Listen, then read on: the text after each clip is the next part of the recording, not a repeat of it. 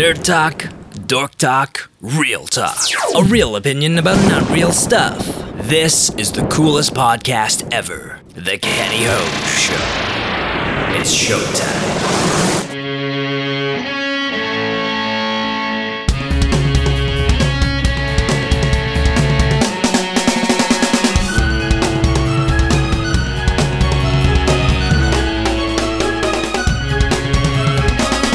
I don't know the meaning of life, but this is what I live for. All things nerdy. Hey, what up? It's time for another episode of the show. What have you been up to? Did you check out The 100? Or maybe Orphan Black? No? I guess I'm not that influential. Very well then. Summer is in full swing, and I've been hitting the ice cream and beers hard. Meaning in time, I'll be the typical fat comic book nerd. I should probably stop recording and go for a run. But who am I kidding? Looking outside, it looks like it's gonna rain. Realistically, I'm gonna stop recording and grab me a sundae. Hashtag fatty fat. Bringing it back. The summer is great, but not so great for reviewing television shows because everything's on hiatus. So this week, I'm gonna do a retro movie review. But before we get started, I'm gonna plug a new podcast I'm involved with. My buddies Steven and Rich are starting a new podcast called Helmets and Headsets, and I'll be producing, or at least be involved in some kind of advisory consultant role. These are good guys who are really funny, and they've got great chemistry between them. I'll be on the first episode, so it won't be completely unfamiliar for you, but I highly suggest you give it a shot when it comes out later on this week. It's gonna be on SoundCloud. I'll keep you posted. The Kenny Ho Show, episode 22, will cover Arrow finds 2 new big-time cast members, and it's a retro review. Final Fantasy VII, Advent Children. Let's go. Now, how do you top Manu Bennett's Slade Wilson and Selena Jade's Shadow? Simple.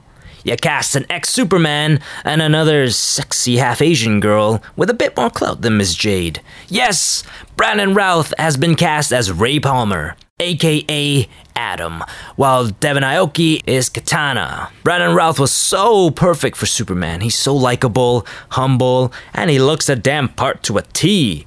It would have been great to see a sequel, The Superman Returns. There was plans for it. It was actually named The Man of Steel, which, of course, is the title to the Henry Cavill movie. And the plan was to make this movie be action-packed, because Superman Returns had none. And it was rumored that Brainiac would be the villain, so Superman could beat the crap out of him without remorse, because he's a robot. And it's a damn shame that grossing $400 million didn't warrant a sequel. And it was right around the time when Christian Bale just started with Batman Begins.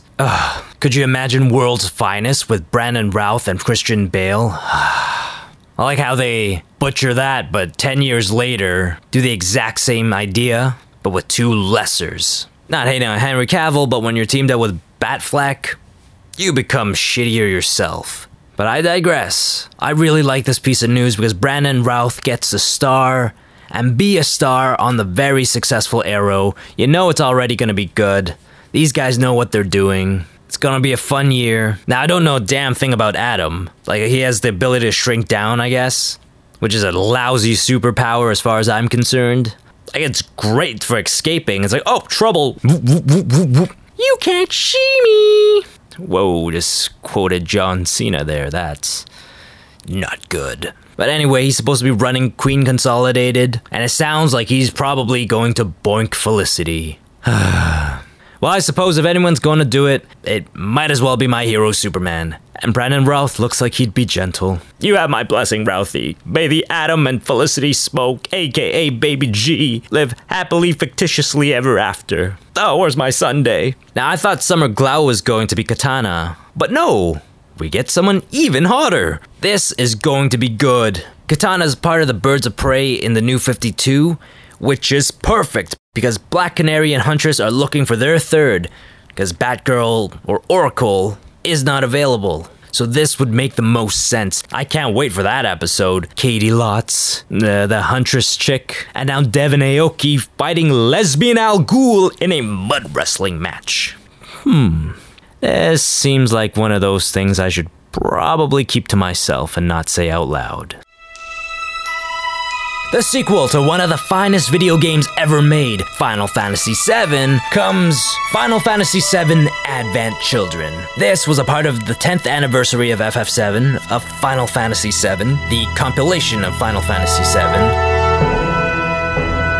There was all kinds of paraphernalia released, because Square Enix was in the hole at the time, and FF7 is a cash cow. There were a couple games that took place before the original, before Crisis and Crisis Core, and one after in Dirge Cerberus. And of course, this movie, taking place 2 years after the end of the original game. First things first, the production value is extremely high. This is some of the best CG that I've ever seen, and at the time that it came out, this was cutting edge.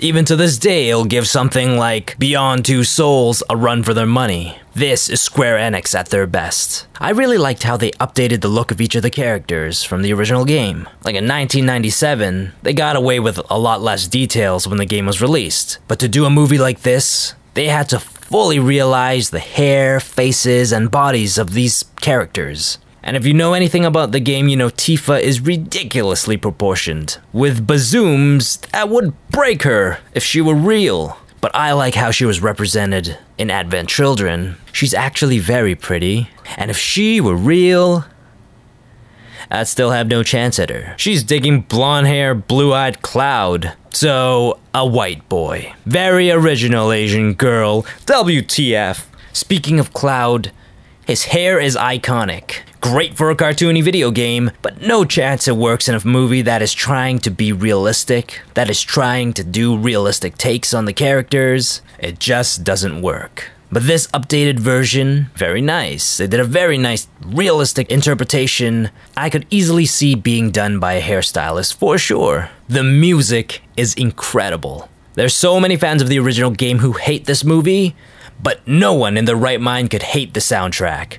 Square Enix updated a lot of the original music in the game with real instruments and a real orchestra, and it sounds epic. These songs invoke all kinds of emotions in me. Peace,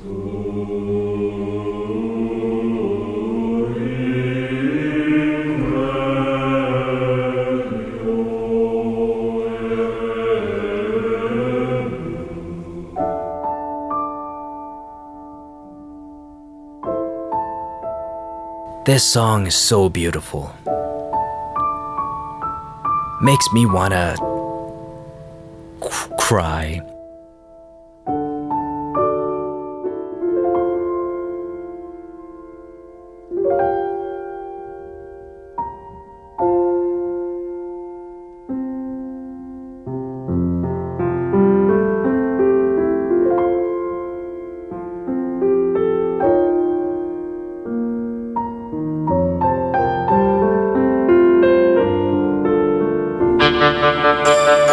And there is no more a beautiful song than this one here.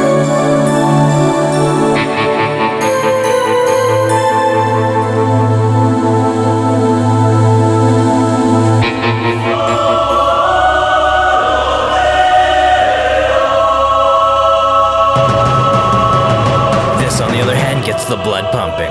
This song makes me want to go parkouring or smash my head against a wall or something. So freaking epic.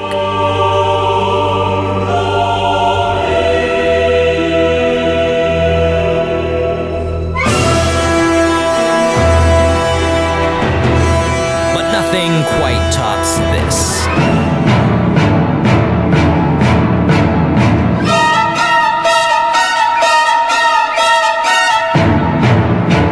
A little Latin, a little rock, and a whole bunch of haunting beauty.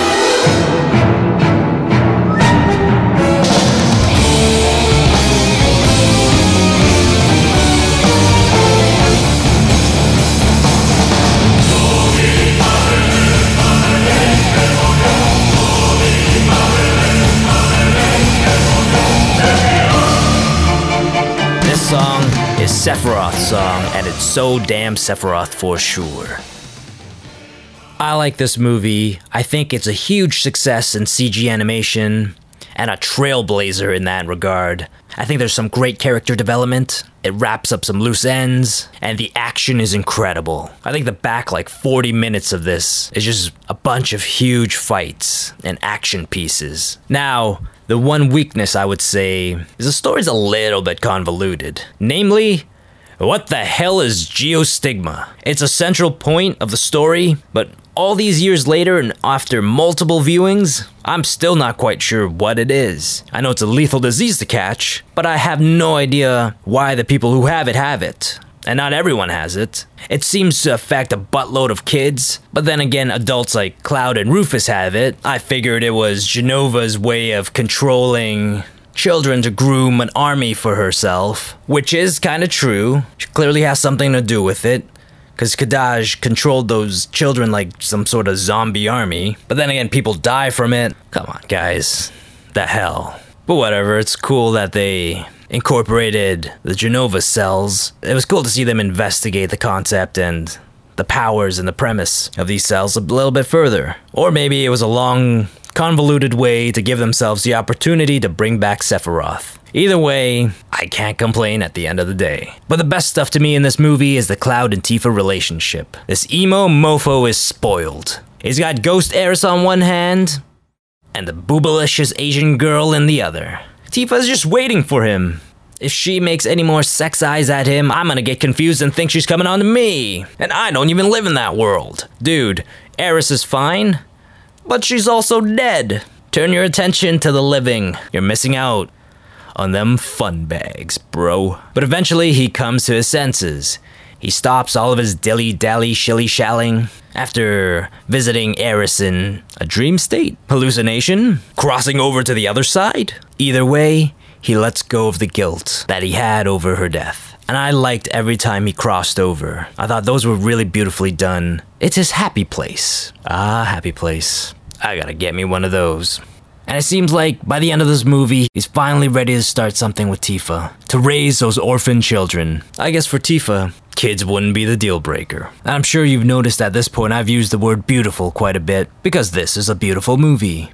Combining the visuals, style, music, and voiceover, I love Mina Zuvari as Eris and Rachel Lee Cook as Tifa. They have an angelic quality about them. It's great for fans of the original game to get more and have some of those loose ends tied up. I know some jerks spread a rumor that Eris could be revived. I know as a kid I tried multiple times of bringing her back. Still scarred from her dying in the game. I couldn't believe someone would kill a character like that. But that's before I knew that the producer of this game is a huge Star Wars fan, and Eris dying is akin to Obi-Wan dying. And through death, she became more powerful than Darth could imagine. But in the movie, we know for sure she died, and her ghost does haunt the church, so that wasn't some glitch. Stupid jerk, stupid troll. Get a life, you ass monkey, you wasted how many hours of my life? But what the compilation of FF7 did was really flesh out the character of Zack Fair, and part of that was give him a relationship with Eris.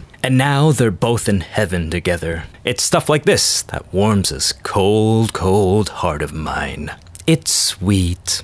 Zack and Eris, Cloud and Tifa. My life is more fulfilled, for some reason, just thinking about it. I would love to see a sequel game to this movie. Square Enix won't remake the original until a new game surpasses it. A sequel would surpass it. I could almost guarantee you, because it's going to be both on Xbone One and the PS4, you make a sequel, it will sell 10 million copies like that. Bring back Sephiroth, but make it the last time by having Genova as the final boss.